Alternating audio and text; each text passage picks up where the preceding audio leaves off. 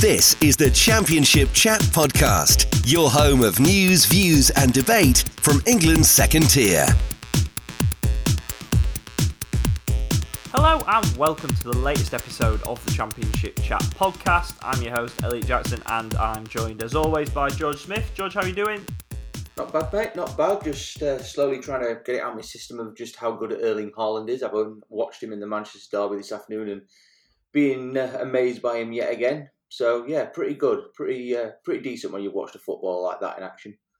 Yeah, he's not too bad. He's no Iliman Ndiaye, but he's a pretty good footballer. I think it's unfair that he's now doing assists, as I've just said to you off air. I think it's only right that he just shoots and runs. He shouldn't be allowed to pass with any quality as well. It's just a little bit unfair. He's only got 65 passing on FIFA, so I think that's a true barometer of where he should be at.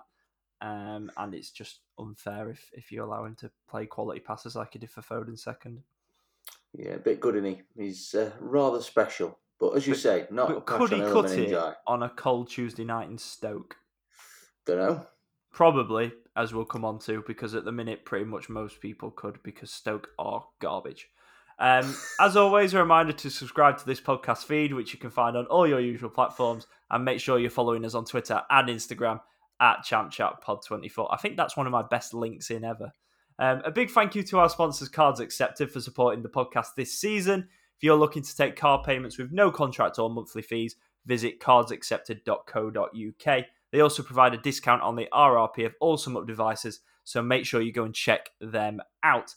We've got a busy podcast coming up, and we'll be discussing 2 managerial sackings, 2 managerial appointments, and plenty of action. This is the Championship Chat Podcast. We're going to start our roundup, George, with Hull City and their 2-0 defeat to Luton Town, because a mere 8 hours before kickoff at the KCOM Stadium, owner Ajon Ilajai decided to pull the trigger on Shota Advaledze's time in East Yorkshire. 5 successive defeats for Hull going into the game at the weekend on Friday night.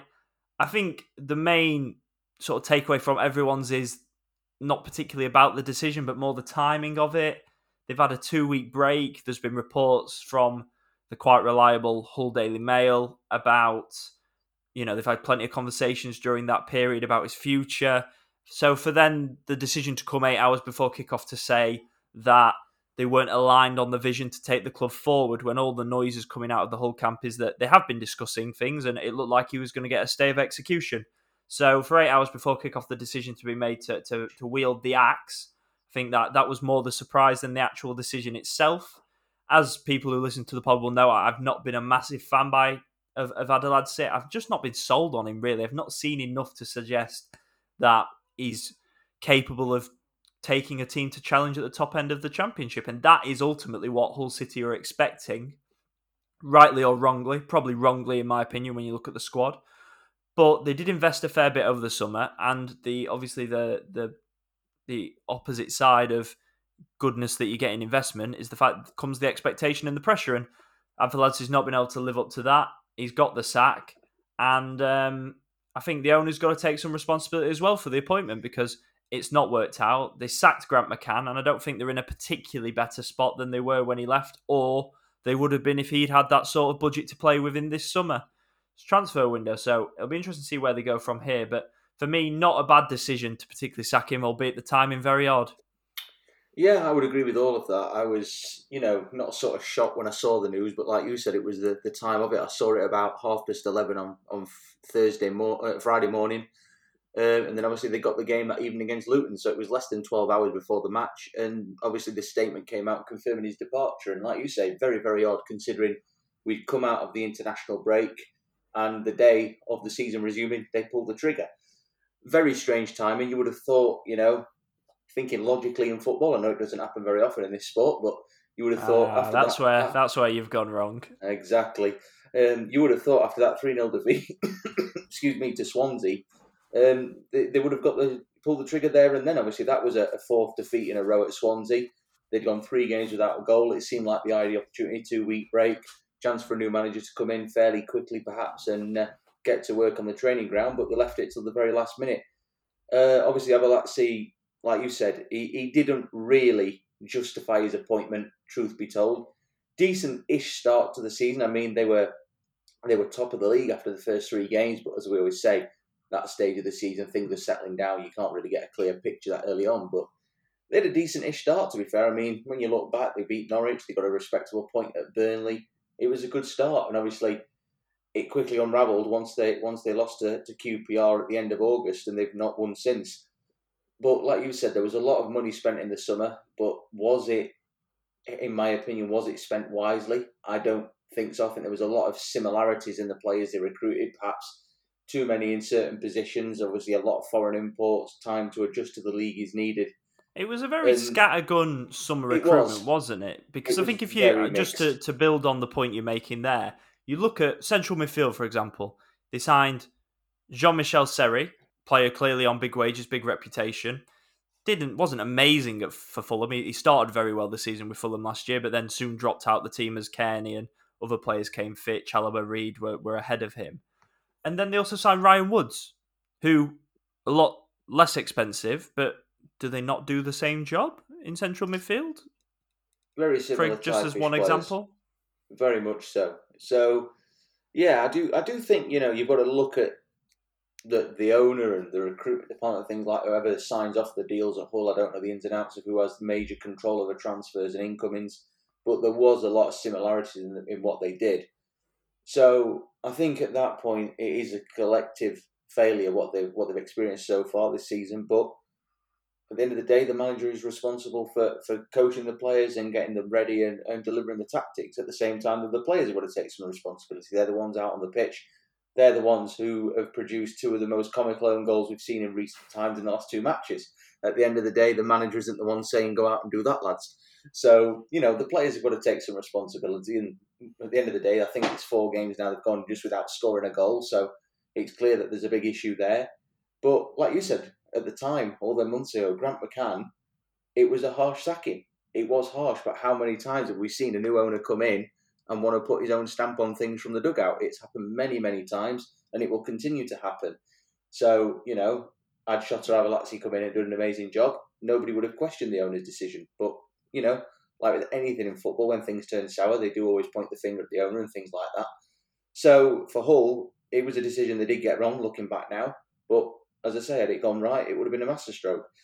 So where they go from here, I've seen quite a few quotes from the owner in the last couple of days saying that he wants attacking, vibrant football, that he'd rather lose 3-2 than draw 0-0. It's clear he wants his team, his club, to be an entertaining side to watch and to bring the goods to the MKM Stadium. So it's going to be very interesting to see what they do now. But before they start attacking, they've got to solve these defensive woes out, because obviously they lost 2-0 on Friday night to Luton. Sweet strike from Henry Lansbury, followed that comical own goal, the latest one. So, there's a lot of work to be done for whoever gets this job. And, with the current form they're in, they've got to arrest this slump very, very quickly. And it's just a case of how quick can they get the new guy in, whoever that proves to be. Yeah, looking at some of the names in the betting list, which is obviously not gospel, and if anyone's heard me speak on this topic before, I take very little weight in it, but I suppose it's something to go off. Carlos Corberán, most recently sacked by Olympiacos. He's on the shortlist, as is Carlos Carvajal, who's wanted to come back to England for a while, but had talks with Blackburn Rovers in the summer, ended up going and signing a deal in Saudi Arabia. So he signed a 1-year contract. I imagine he's getting paid quite a lot of money there, so I don't know how easy it will be for him to get out that deal. Other less well-known in a name, it's certainly in terms of English football, Sergin Yalcin, who most recently managed Besiktas in 2020-21, which ultimately you would have to say makes quite a lot of sense in terms of the links with the owner and Turkey. So we'll see where that develops. To get a little bit more insight on the Hull City decision and the view of the City fans, we got the inside track from Nathaniel from the Hull and Black podcast. Hello, this is Nathaniel from the To Hull and Black podcast. My thoughts on the sacking of Shota Arveladze were a bit mixed, really. If he'd been sacked after the Swansea match, our 4th defeat in a row that we lost 3-0, just before the international break, I would have understood that. I think, at that point we were only 10 games in.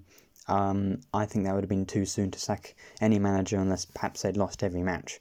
I think the performances, even in the games we've won, haven't been good enough. So I can understand why he'd been sacked, but the timing is very strange. Our owner, Adrian Ilijala, had an accident, a car accident, in the middle of the international break. Maybe that changed his mind, or changed the meetings and delayed his sacking. But apparently, he had a lot of meetings during the international break. But initially, he wanted to keep him, and then after the 2 weeks just before the match, apparently their kind of view on the club and their aims didn't align. So I'm not really sure whether it was the best decision to do it not after the Swansea match and on the day of the game. But about who I think we should bring in next, I think it would have to be an attacking manager. We've got a lot of attacking players that we need to see the best of. Who that would be, I don't know. Sean Dyche is obviously a big name, but he's more of a defensive manager, and I don't think we could get him or attract him. So, I mean, we've been linked with two Carloses, Carlos Corberán and Carvajal, who have both got to playoff finals and lost. I think one of them would be a pretty good option, although it seems perhaps more likely it could be Carlos Carvajal, who is maybe less of an attractive option. But really, just any manager with championship experience who's able to get the best out of the attacking talent we do have at the club.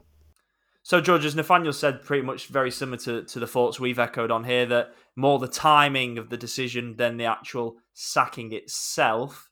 I think the main desire of Hull City fans is quite clear. They just want someone who can come in and revive the team, get a little bit more out of the attacking players, which we've just touched on. For Luton Town, of course, this was a really good away victory for them. I do think they are another side that I can see climbing the table. We spoke in last week's pod about the teams we expect to gradually rise in this next period of games.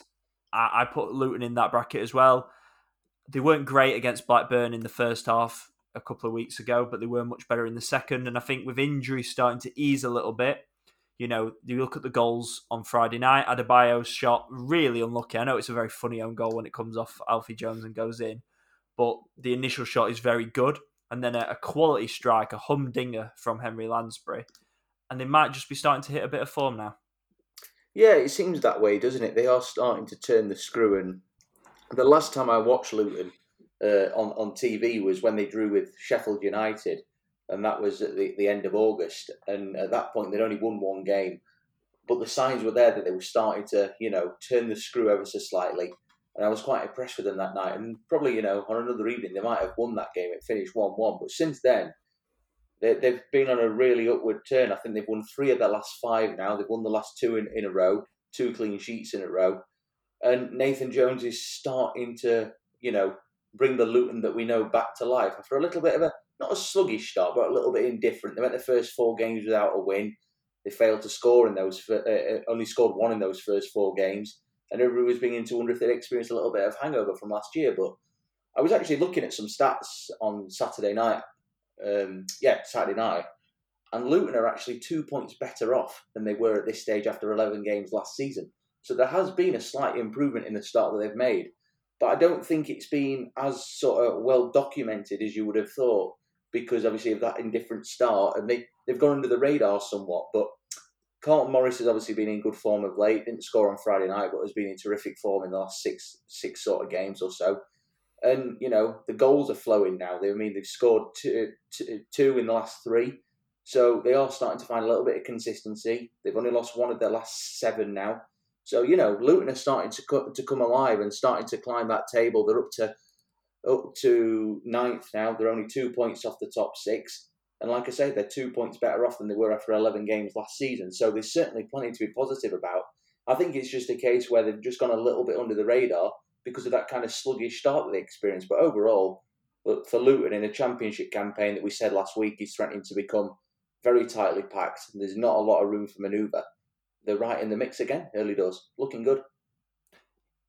Not to be outdone, Watford, of course, have had a busy week, sacking Rob Edwards after only 10 championship games. Slaven Bilic's era kicked off with a 4-0 demolition of Stoke City this afternoon on Sunday. Just to firstly touch on the Rob Edwards decision, it's an absolute disgrace. I'm going to put that out right now. especially after the comments of CEO Scott Duxbury, who, as it's well documented, said they would back Rob Edwards to hell and high water. Of course, therefore, in Watford land, they've sacked him after 10 games.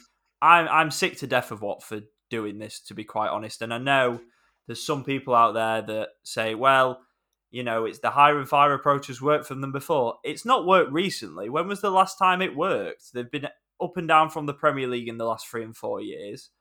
And I just don't like it. It's not how I want football to run. It's not how I want my football club to run. And it feels like this time that the Watford fans are feeling quite disillusioned with it for the first time. I think, sometimes they've been like, they probably don't like it, but, they don't like the club being criticised. So they've got the backs up a little bit and tried to defend it. It does feel like with this one, even they've turned around and gone, what is going on here? They're just not giving the fans anything to believe in. And for the CEO to come out and say, we'll back the manager to hell and high water and then sack him after 10 games, you are quite frankly taking the fans for a ride. They are not mugs. It's not on. And I don't like it. That said, football fans are very fickle. Wins like this and a 4-0 victory soon makes it disappear. So we'll park that there for a minute. Don't like the Rob Edwards decision, but it's happened. Slaven Bilic is in. Ultimately, Slaven Bilic is a decent appointment. Do I think Watford are more likely to get promoted this season under Slaven Bilic than Rob Edwards? Yeah, I probably do, actually. It's the fact that why make that decision in the first place, just waste everyone's time and bring in Rob Edwards, which is where my grievance is. But Bilic, in isolation, you can't say it's a bad appointment, and they were really, really good this afternoon, albeit, and we'll come on to this, Stoke were horrendous.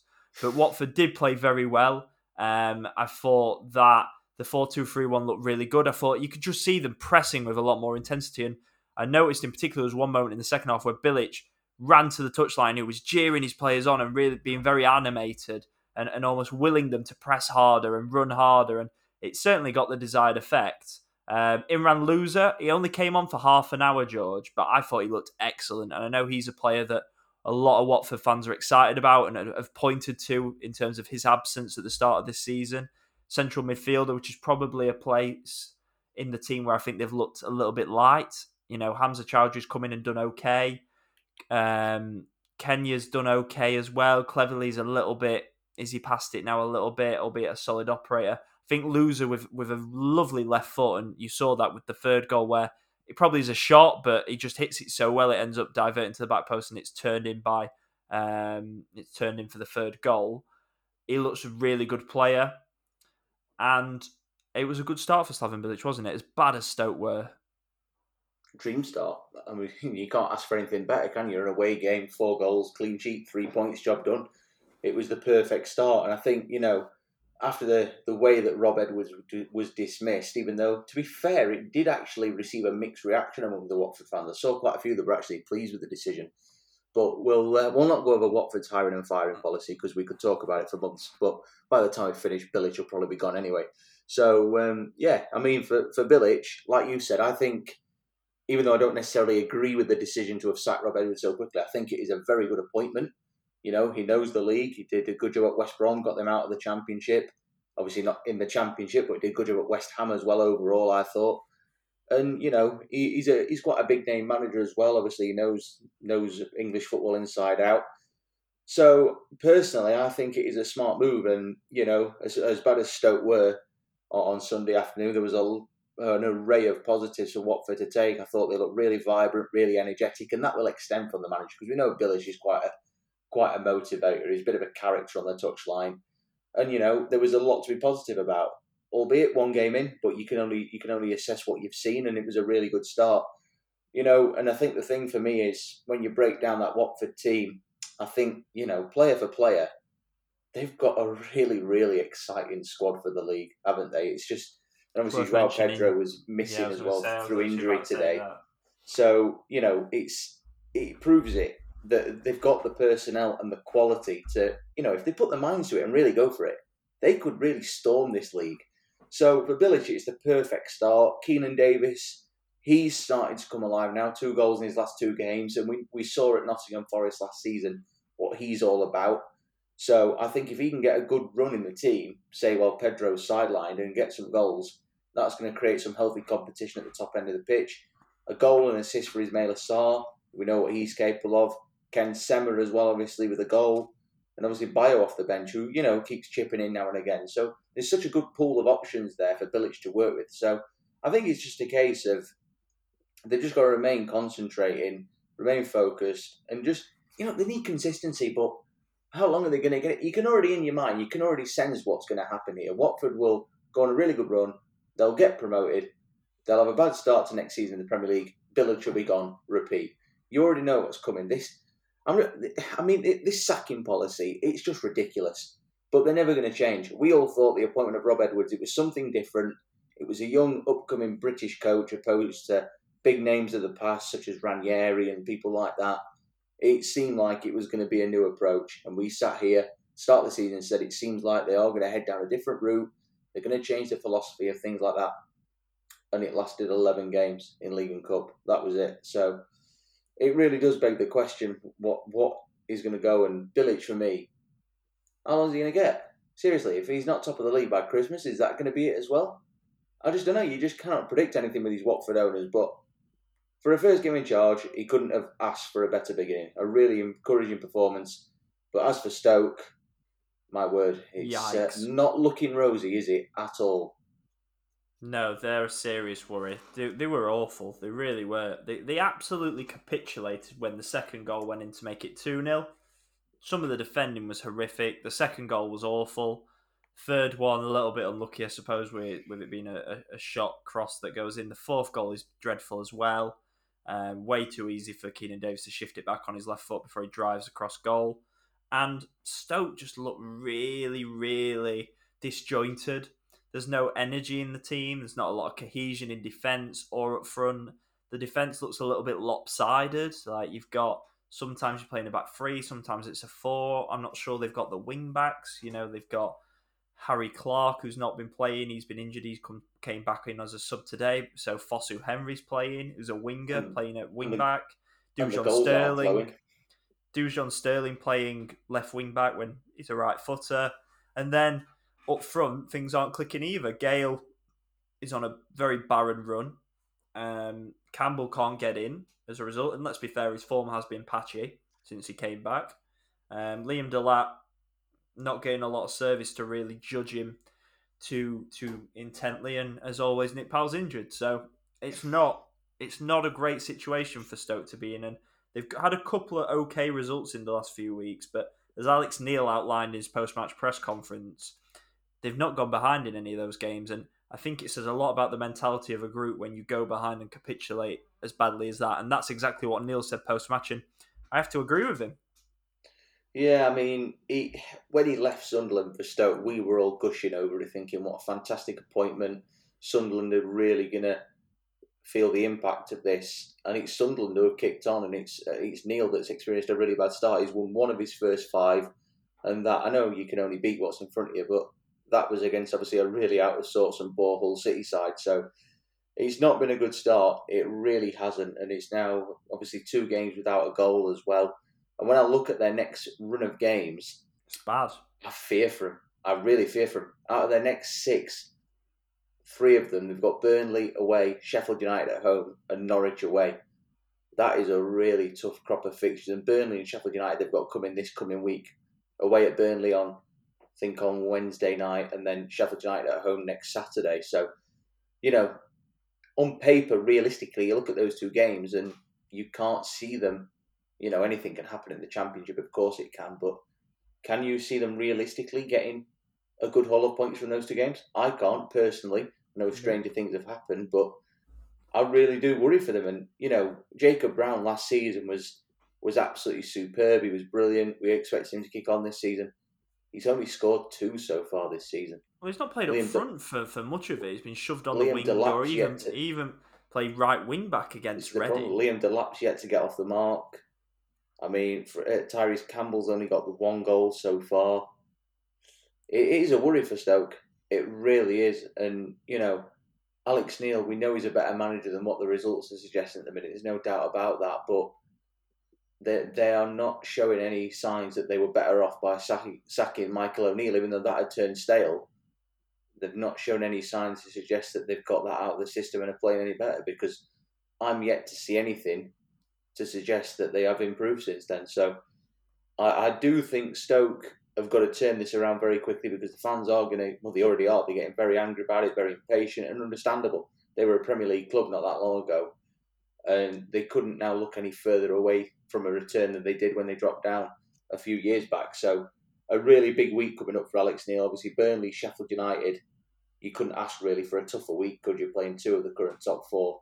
So a massive, massive week ahead for Alex Neil. And for me, it's imperative that he wins one of those two games. Absolutely. Moving on, we've still got 7 more fixtures to go, and we've nearly been chatting for 25 minutes, so let's fly through a couple of these. Reading 3, Huddersfield Town 1. Reading, very, very good again. 21 points from the first 11 games, which I don't think anyone could have expected at the start of the season. You've got to take your hat off to Paul Ince and the job he is doing there. The home form in particular continues to go from strength to strength. But my God, they were given a helping hand by some horrific Huddersfield Town defending. Mark Fotheringham is the new man in the door for the Terriers, and boy, has he got a task on his hands to turn this group around at the moment. The second and the third goals were comical. Second one slightly unlucky as it bounced in off Nichols, but the third one was just awful from the defending. The pass from Mbete to give it away. Then the inability to deal with Yakou Mete, and then Lee Nichols dropping the ball for him to tap in. Absolute mess of a goal for Huddersfield Town. And they've got to sort this out quickly, because they could get not cut adrift because there's so many games to go, but it's becoming a steep task. And they have looked like the worst team in the division this season for 11 games now. Coventry, I think, have been a better side, although they're below them in the table, of course, because of the games difference. I think Huddersfield have been the worst team in the league, and I think the optimism that was followed by this appointment, if there's any more performances like that, that will quickly be washed away. It's a big ask. It's another appointment that doesn't fill you with a great deal of confidence, because it's another risk. Now, appointing Carlos Corberán was a risk, so I kind of see them as 1-1 at the moment, given the recent failure of Danny Schofield.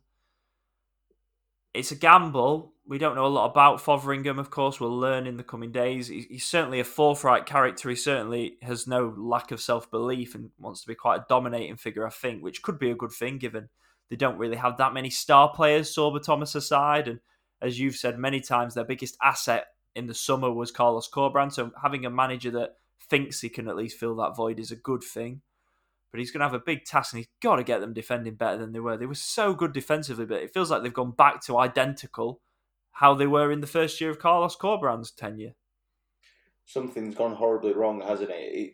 It's an absolute car crash, to be honest. I mean, that third goal on Saturday just summed up their season so far. It was a nightmare, and we've become so used in the last 12 months to seeing Lee Nichols as one of the best shot stoppers, arguably outside the Premier League, and he just dropped an absolute blunder, didn't he, with that one, and didn't exactly cover himself in too much glory for the second either. So it's a massive job for Mark Fotheringham. It really, really is. It's a challenge that, could be considered very brave to step into. But, like you said, he seems quite a charismatic figure, and obviously got the belief that he can get Huddersfield out of this rut. But I know we talk about we're still early into the season. For Huddersfield, they've only played 10 games so far. But, the longer this persists, a gap potentially could widen, even though those directly above them are stuttering as well at the minute. But, when you've lost the playoff final last year, you don't expect to be in this position, whether you keep your manager or not. They've kept the vast majority of the squad together. Obviously, lost key personnel in the summer. Lewis O'Brien, Toffolo, Levi Colwill back to Chelsea. But, players like Sorba Thomas, who so often stepped up last season, Tom Lees, those sort of guys who were, at the forefront of what they did.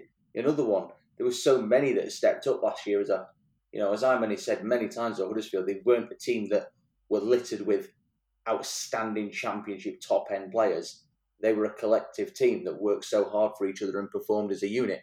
And this season just could not be any further from that. They just look a complete car crash at the back. And, it summed it up with those goals conceded on Saturday. So for Mark Fotheringham, it's a mammoth task, and you've said there about it being a bit of a risk managerial appointment, and it certainly is. But I suppose in a way, like every transfer deal, every managerial appointment is a risk, but it's one like these that have not got a managerial reputation. Obviously, everybody has to start somewhere. I fully appreciate that. Pep Guardiola, Jurgen Klopp, they had to start somewhere. But, when you're in a situation like this, in a bit of a rut, you kind of want to call on somebody with some experience who's been there, done it. And, had he not thrown the towel in and called time, I still stand by that. I think Neil Warnock would have been the perfect man in this situation, even if it was just till the rest of this season. But I say the rest of this season, only 10 games in, so it's it's a bit of a cop out, that saying rest of the season when we're only in October. But it's not good. They're in a bit of a mess and they're struggling badly, and they've really, really got to turn things around quickly. And like I said, Mark Fotheringham, I take my hat off to him in the sense that he's seen this as an opportunity where he can go in, make a name for himself, and try and turn things around. But you look at their upcoming games, he's got another away game on Tuesday night against Luton.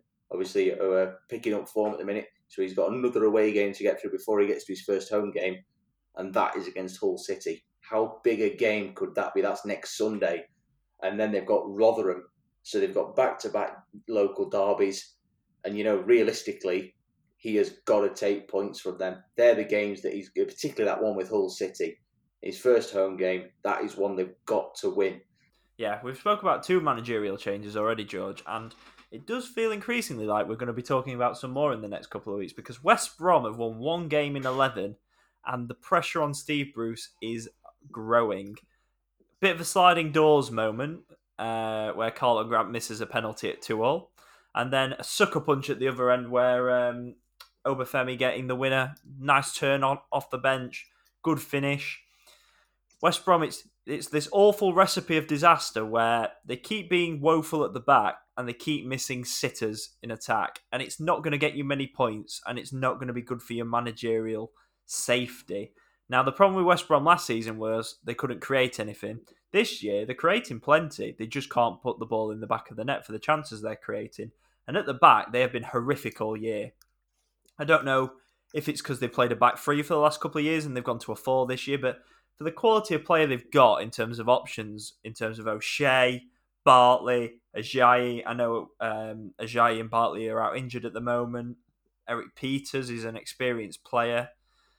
They are woeful defensively. I'm not convinced by the goalkeeper either. Obviously, he had an absolute clanger for the first goal in this one. I think not replacing Sam Johnston was a mistake in the summer. I actually probably would have put Alex Palmer in goal before Button personally. Feels like he had a really great season at Lincoln, was ready to make the step up, and he's had 2 years or a season and a bit on the sidelines, which is not great for his development either. His job is looking ever more precarious as every match day goes past, isn't it? It certainly is. And, I said recently as last week in that podcast that we did, kind of reflecting on the season so far and summing things up, that West Brom's performances have not really been as bad as the results have suggested. But when they're continuing to ship goals like they are doing, it is becoming a real problem. And, Steve Bruce, he made some really shrewd additions in the summer, the likes of John Swift, Jed Wallace. They were really good signings and were supposed to have the desired impact and help them climb the league and mount an automatic promotion charge. And when you consider I've got them and Middlesbrough as my pre-season top 2, it could go down in the worst pre-season predictions of all time at this rate, because West Brom, like I said, performances have been better than results suggested. They've only lost 3 of their first 11 games, but they've only won 1. 1 win in 11. It's awful. For the quality of players they've got, it is just not good enough. And admittedly, some of the players want to take some of the blame. For me, some have not stepped up, they've not performed well enough, and they've not taken the chances that have been created. So I don't think it is all on Steve Bruce, because, like I said, they've not necessarily played that badly. It's just a case they've not finished the chances off. But the fact that they've now lost back-to-back home games, both by 3 goals to 2, the fact that they're scoring 2 at home and it's still not enough to even get a point, is becoming a worry. So I do think, for me personally, Steve Bruce is, he's got to really pull something out of the bag over the next week or so, because the pressure is mounting, and rightfully so. It is right that it is, because, for West Bromwich Albion, it is not good that they are sitting 21st in the table after 11 games. They've scored 17, but they've also conceded 17. So it's a big week coming up for West Brom. And when you consider they've got Preston away and then Luton at home, they're 2 games that they could easily win. But they're also 2 games that they could very, very easily lose. But obviously Preston have to score a goal for that to happen, which we know doesn't happen very often. But, for Steve Bruce, he's got to pull something out of the bag. Otherwise, I think he could be the next one in line for the chop in what is becoming a crazy season of sackings, to be fair. So a big week for him. And I think we'll be able to say the same thing about another manager in the next few minutes. Yes, not the next few minutes actually, but 1 defeat in 5 for Swansea as well, with 3 wins in that run as well. They're starting to look far better than they were at the start of the season. I think certainly you had high hopes for them. You predicted them to finish 6th this season. Starting to see small signs of that improvement now after a pretty horrendous start to the Championship season. They're looking a little bit more cohesive, a little bit better in defence, a little bit sharper in attack, and it's been a good couple of weeks for Russell Martin's side. Another team that doesn't currently have a manager, George, is Rotherham United.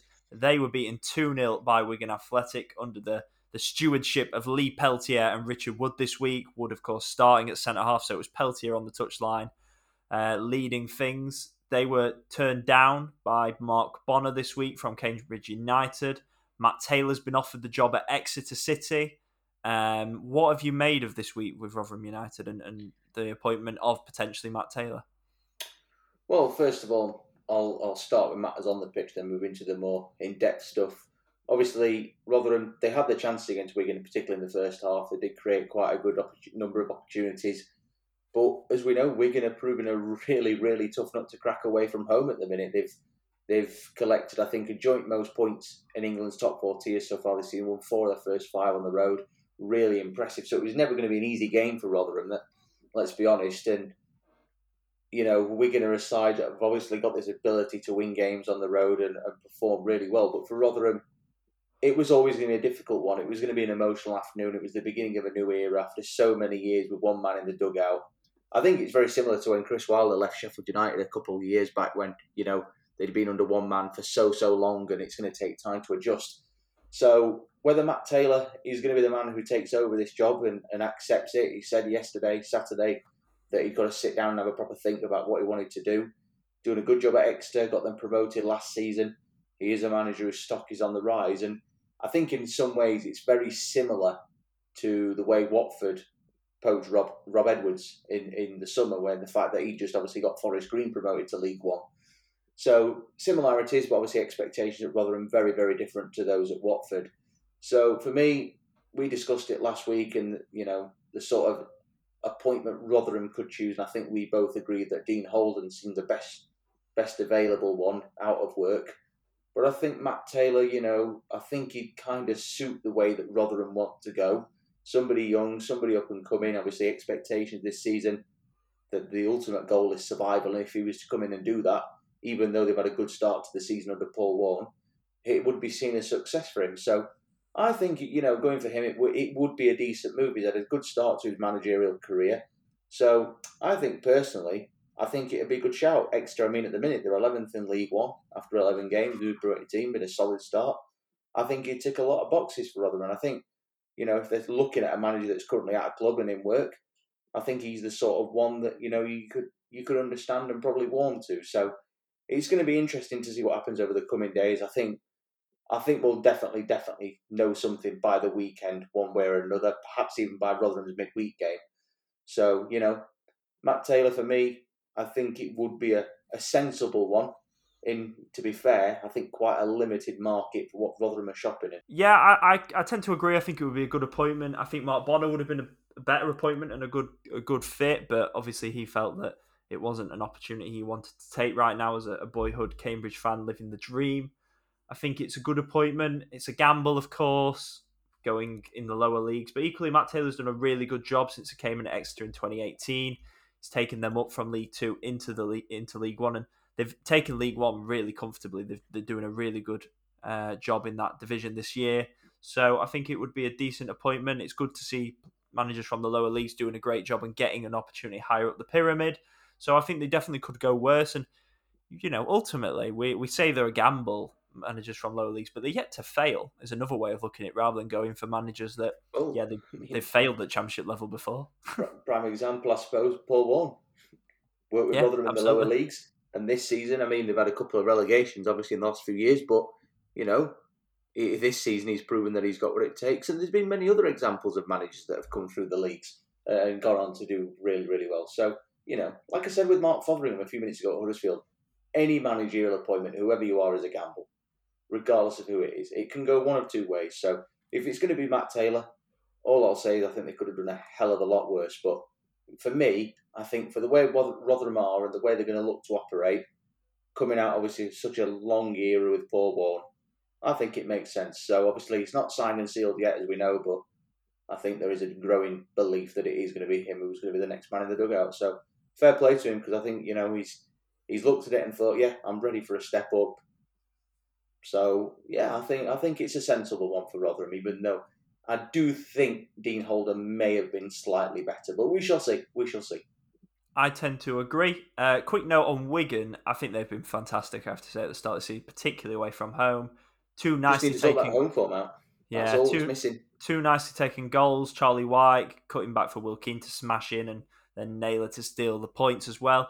Can't go under the radar. Fantastic goal line clearance from James McLean from what would have been a sensational goal from Chio Ogbene. So really good start to the season from Wigan. 10th, only 2 defeats, and as you say, unbeaten in their 5 away games, winning 4 of those.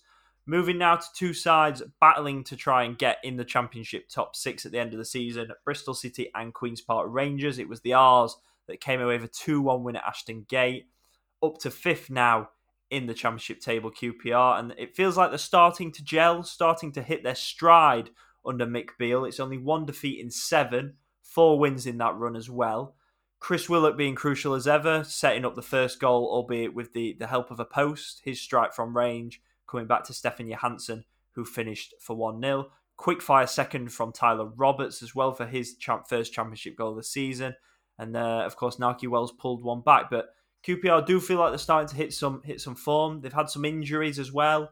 Rob Dickey not involved either at the weekend. He's out with an injury at the moment. So slowly starting to show signs of improvement. Keeping Willock is so crucial, keeping him fit, which I feel like we're becoming a stuck record with that.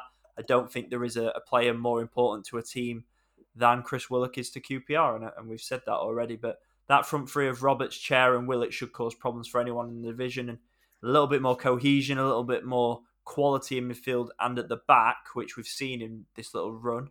And they've got a squad that, certainly if they keep players fit, is certainly good enough to be competing and pushing for those couple of final playoff places. Without any shadow of a doubt, I think there's every chance that QPR, when you look at the teams that you consider not like the top end clubs like your Sheffield United, your Burnleys, your Norwiches, then you look at your kind of, I don't know, like runners and riders. Yeah, you're sort of your middle of the road sort of thing. Never going to be at the bottom, but always going to be kind of 12th upwards, competing and battling and pushing everybody else. I think you like your QPR, your Blackburns, your Bristol Cities, that sort of thing. QPR at the minute look very good. They've clearly adapted well to what Mick Beale wants. And I think what's crucial for me is the fact recently they've only conceded 1 goal in the last 3 games. So it proves they're getting it right at both ends of the pitch. And all 3 defeats they've had so far have only been 1-0. So they've not been pasted by anybody. They look a really well-drilled, organised team. And like you said, that front 3 is so crucial. And it's got the ability to cause problems for anybody in this league. And to go to a team like Bristol City, who obviously been, they've been ticking over nicely in recent weeks at home, and get a good, solid away 2-1 win. That, for me, could be, one of those results that could be imperative come the end of the season. It's one of those where you could easily lose it, but you could very much win it, and it could be a crucial one. So QPR, for me, they've got every chance of being in this playoff mixture this season. And I actually put a tweet out on the podcast earlier today, Sunday afternoon, asking QPR fans what they'd made to Mick Beale's start to the season, how things are going. And one of them actually responded that he was the manager that they'd had the most trust in since Neil Warnock. So it's fair to say that he's won the fans over instantly. They love him already. One quote is saying that he was the best manager in the world.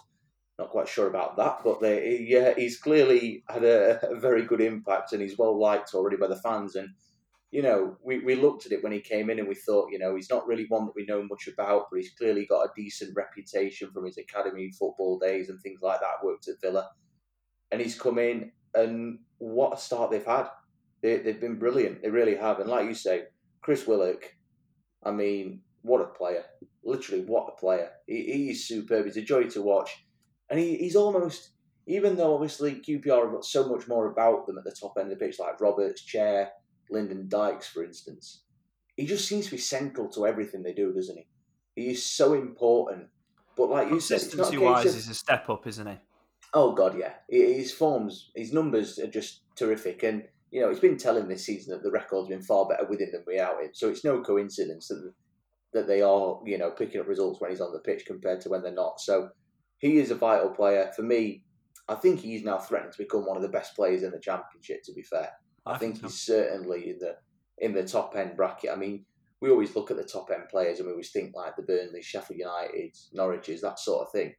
But there's several clubs that are littered with individuals that, are absolutely lighting up the Championship already this season, and Willock's one of them. So for QPR, I think, what they've got among them at the minute, I think they're looking a really good bet. And you look at their next few games, got Sheffield United away, Reading at home, Luton away, Cardiff, and they've got a tough set of games coming up. So I think this will be a real period where we see just what they are capable of.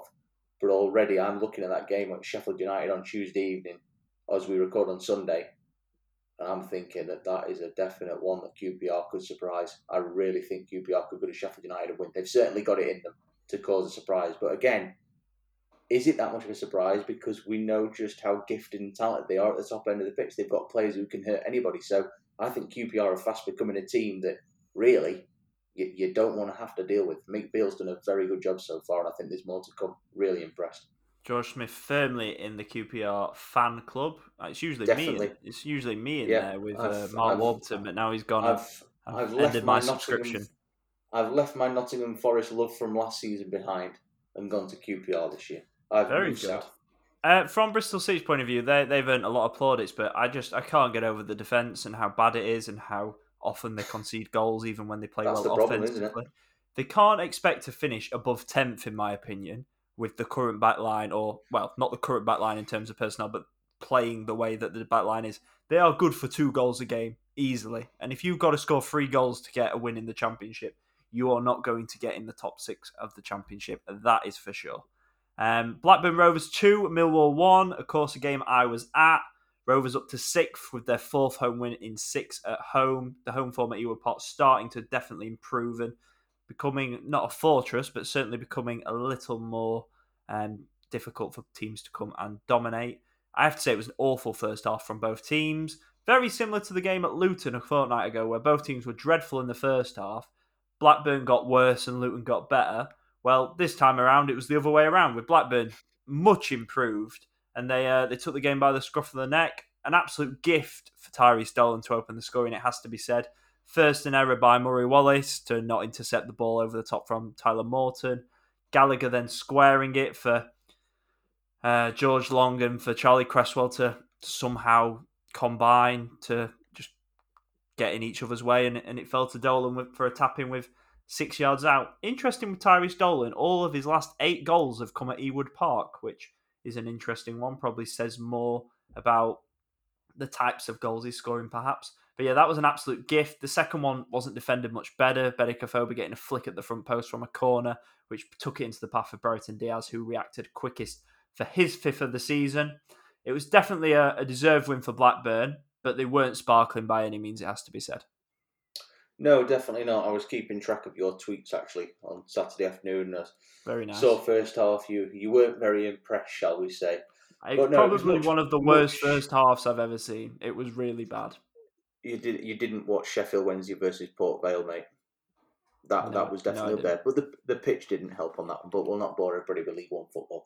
But no, Blackburn, they're just proving to be the inconsistent selves that they are. If they could just find a bit of a rhythm, they'd be all right. But like you said, they're slowly starting. I know it's weird, isn't it? And this is my argument that... How do you think I feel? I've seen every game. This is my argument that there isn't as much quality in the Championship this season where nobody can seem to string a run of form together. This is my biggest argument, that nobody seems to be, except Could for you Norwich. argue that win-loss, win-loss, win-loss is a string of form? Well, It's it's a just string an of form, but it's not a string inconsistent of form that you want, is it? I mean, it's better than drawing 2 in a row, isn't it? I mean, at least you're getting a point extra sort of thing. But, you don't want to be winning one week, then losing, then winning, and etc. So for Blackburn, like you said, they're slowly starting to pick up the points at home, which is good. They just need to find a rhythm of consistency of positive results, shall we say, rather than consistency of win-lose, win-lose. Yet to draw, obviously, so at least they're proving entertaining in a certain aspect. So, they've got to try and just find a little bit consistent. But like you said, they've been up there and they've not dropped beneath 8th so far this season. So for Jon Dahl Tomasson, I mean, it's a good start. It's solid, it's respectable. Aside from that run where they lost 3 in a row after winning the first 3, they've not been that bad really in recent weeks. So, I think for me, the frustration as someone that obviously covers the club and goes to every game, it's that whenever you think they might start building some momentum, like the 2-0 win against Watford, they then throw in a shocker away at Luton. And I think they've got 8 games in October, obviously 1 gone, and none of them are that daunting. Probably the trickiest one is Middlesbrough away, and Middlesbrough are garbage at the moment, so that could be in their favour. So I do see this as a run of fixtures where, albeit Tomasson keeps saying he wants to get to the World Cup break because he thinks that month will be crucial to work with the players because they signed quite a lot of their signings late as well in the window. And I agree with that, but I do think they've got a real opportunity in these next 7 games, which they've obviously kick-started really well with a win, to get some points on the board, really, because no one's taking the Championship by the scruff of the neck outside of the probably... Well, outside, I was going to say outside of Sheffield United, Norwich and Burnley, but Burnley are on the same points as Blackburn. So it just shows how this season can look weird by the fact we probably say Burnley have been one of the top 3 sides in the league, yet they've got the same points as Blackburn because they keep drawing. Draws kill you. So win-loss is working for Rovers at the minute. Yeah, I guess so. But like you said, that upcoming run of games that they've got, I've just got their next 6 in front of me. It's a crop of games that realistically they could get a good haul of points from. But then at the same time, you look at, trips to Cardiff, a home game with Sunderland, not necessarily easy, but very much games they could win. And, there's one game I'm looking at in particular, and it's that trip to Wigan, just over a week's time or so. Wigan yet to win at home, local derby. That's one that could go either way, I think. So if they can just, sort of turn up for those games and be at their fluent best, they've got enough. So a big period, I think, for Blackburn. But like you say, 6 so far after incredibly inconsistent form. But they're winning games at times, so you can't complain too much. And it's good to see, obviously, Tyrese Dolan getting a goal at the weekend as well. Pleased for him. Obviously, he did so well last year and chipped in with things. And obviously, Big Ben Burton Diaz doing the damage again. So Jon Dahl Tomasson, he knows he's spoilt for choice in attack. It's just a case of finding that rhythm. So the goal is clear for Blackburn. Not too many concerns except for the lack of consistency. Millwall, they were absolutely dreadful. Really bad. I was shocked. There was chance of Gary Rowett, your football is shit from the away end when the first goal went in.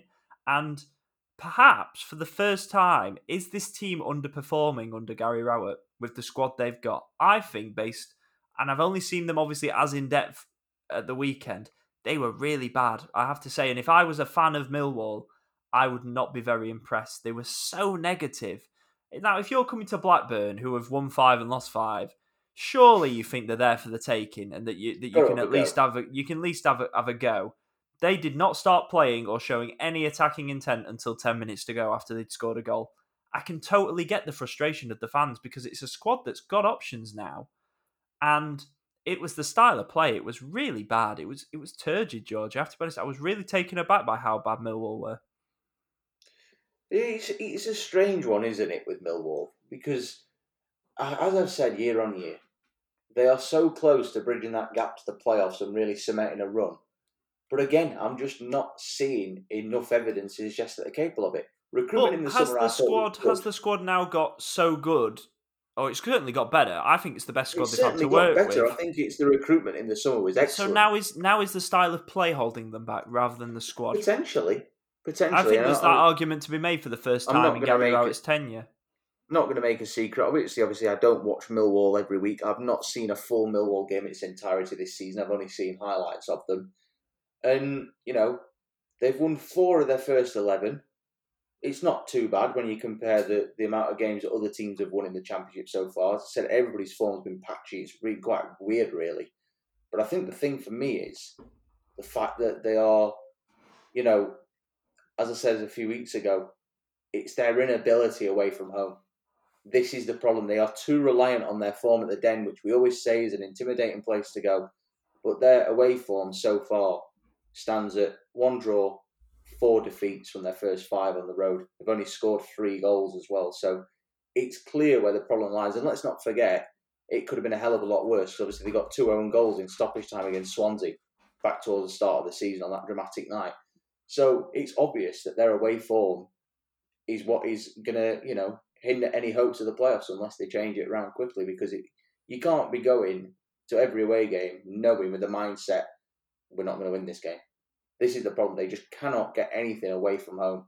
And, Gary Rowett, like you say, he's done a very, very good job at Millwall in his time there. That is the thing. He's done a really good job and he has progressed them. The recruitment's got better during his time there as well.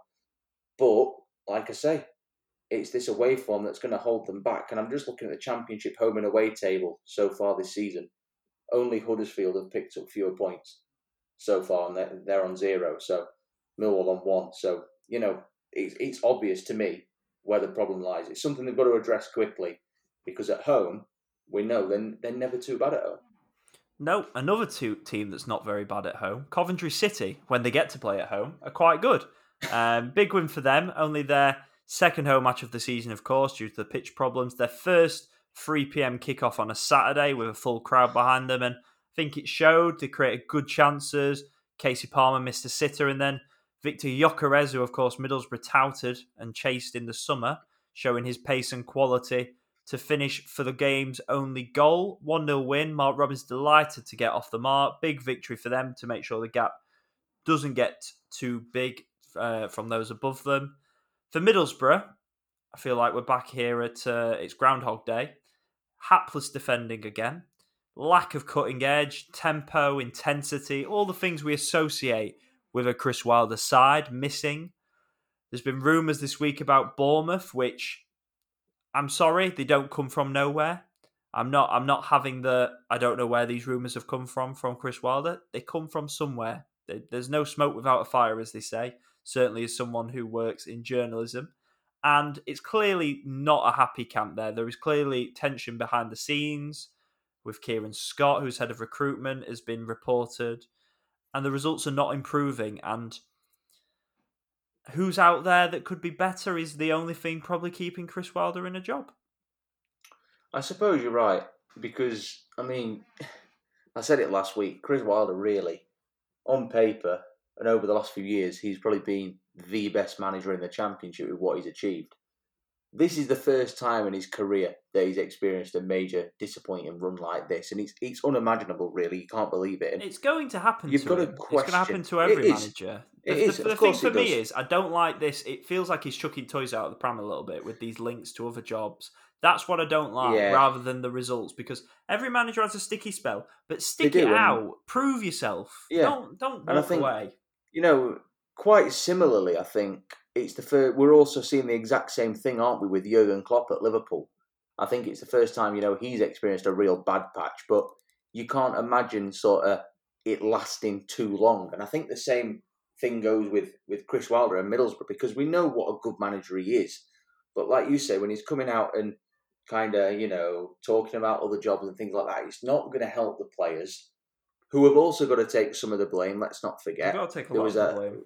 Really angry backlash, though, in reaction to the team lineup on Saturday. I saw a lot of tweets saying that if Wilder, if we lose this game, he's really going to be in for it. But if we win it, he's going to be deemed a hero.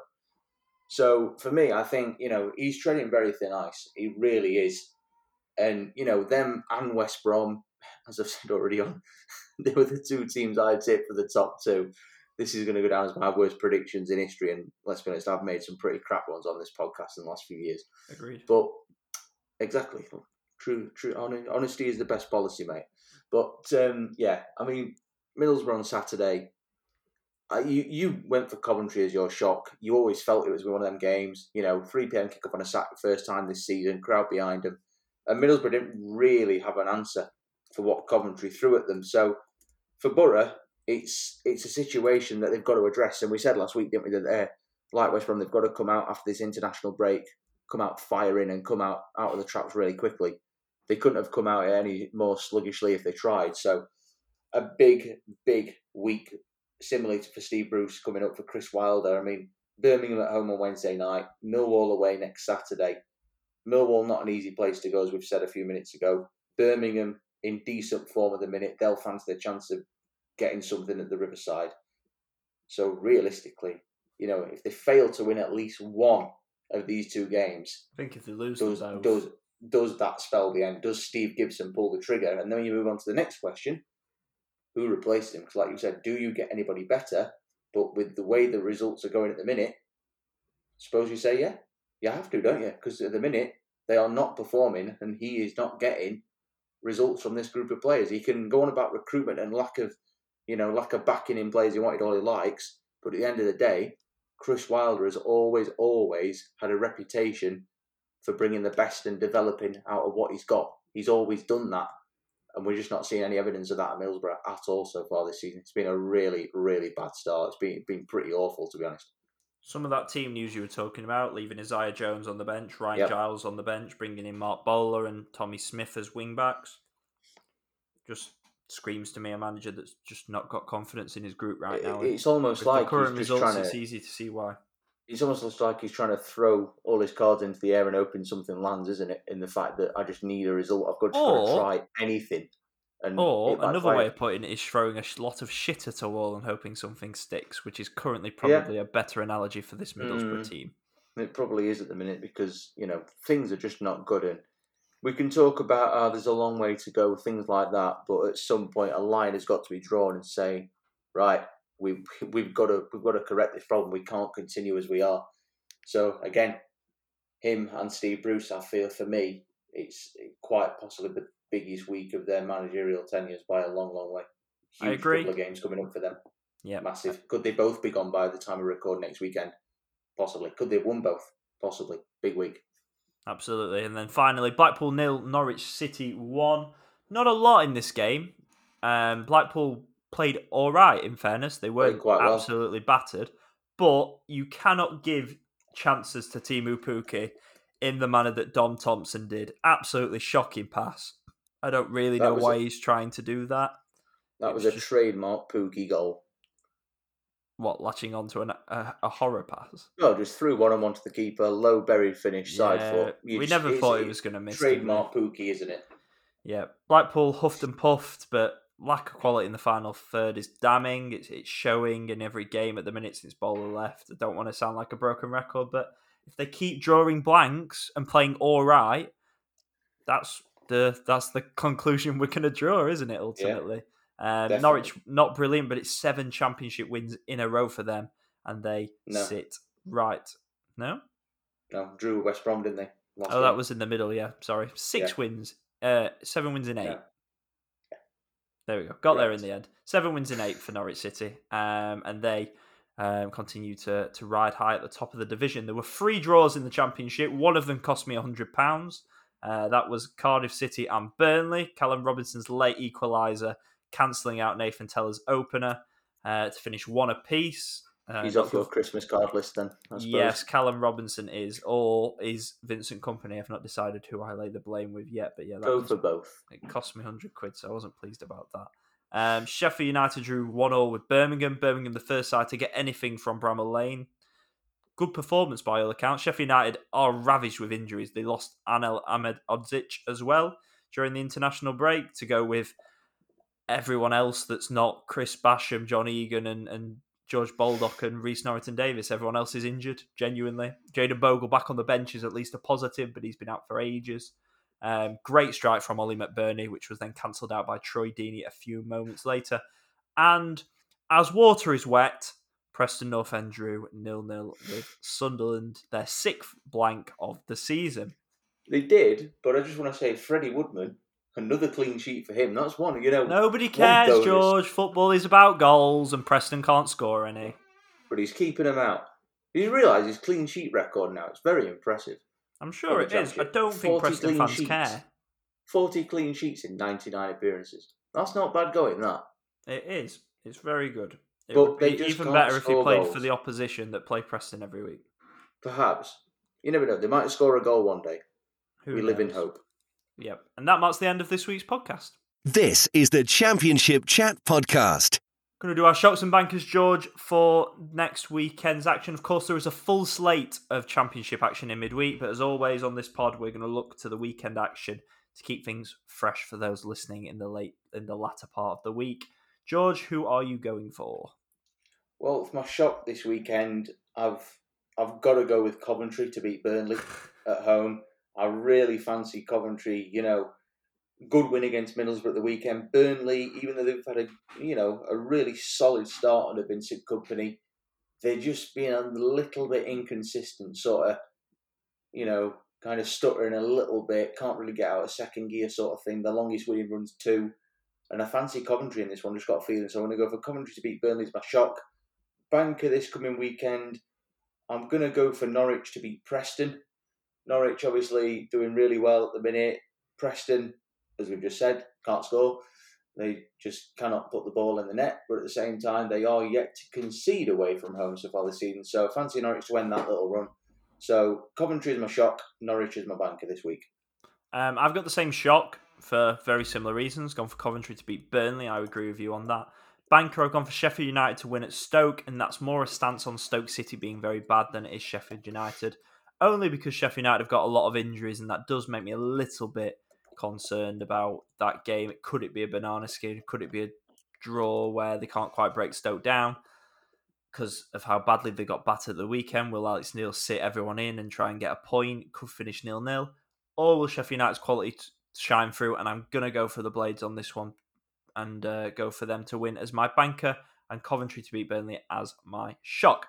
And that marks the end of this week's Championship Chat podcast. Please make sure you are subscribed to this podcast feed wherever you get your podcasts from, and you'll get the latest episode in that app every single week. Leave a review as well if you enjoy the pod. Share with a friend. We're always looking to recruit new listeners.